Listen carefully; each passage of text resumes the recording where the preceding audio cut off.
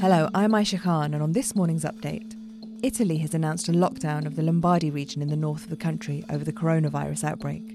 Today is the first day of schools closing in the UAE as the spring break was pulled forward. The number of infections in the Emirates rose to 45 over the weekend. And elsewhere in the region, Egypt has confirmed 33 new cases of coronavirus on a River Nile cruise ship. Meanwhile, in Lebanon, Prime Minister Hassan Diab has said the country cannot afford to pay the $1.2 billion Eurobond debt that is due on March the 9th. The country's foreign currency reserves have hit critical levels.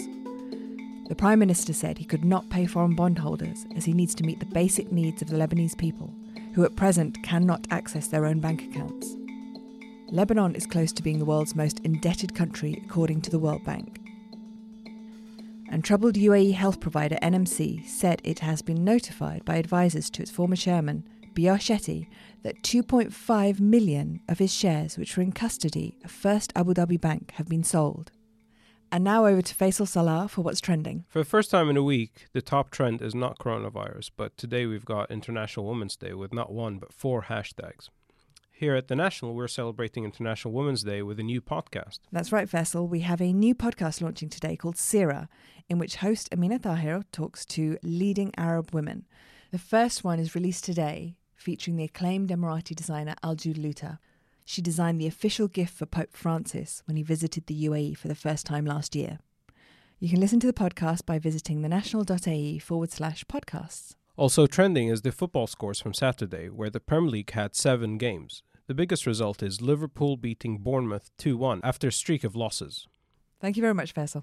And now to Farah to find out what we can do on International Women's Day.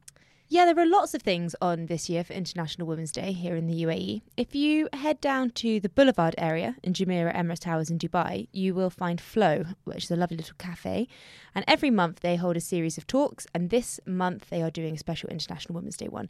So you'll see a group of people talking about female triumph to date, highlighting how one gender should never have a hindrance to its success, but there'll be men and women talking at the event. So it should be a very interesting and lively discussion.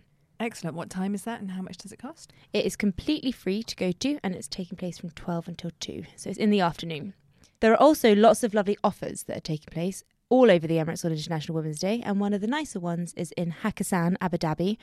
For every woman who goes in and enjoys a meal there today, they'll get one of their special chocolate orange desserts. So a little treat to top off your day, should you want one. Thank you very much, Farah. Bye-bye.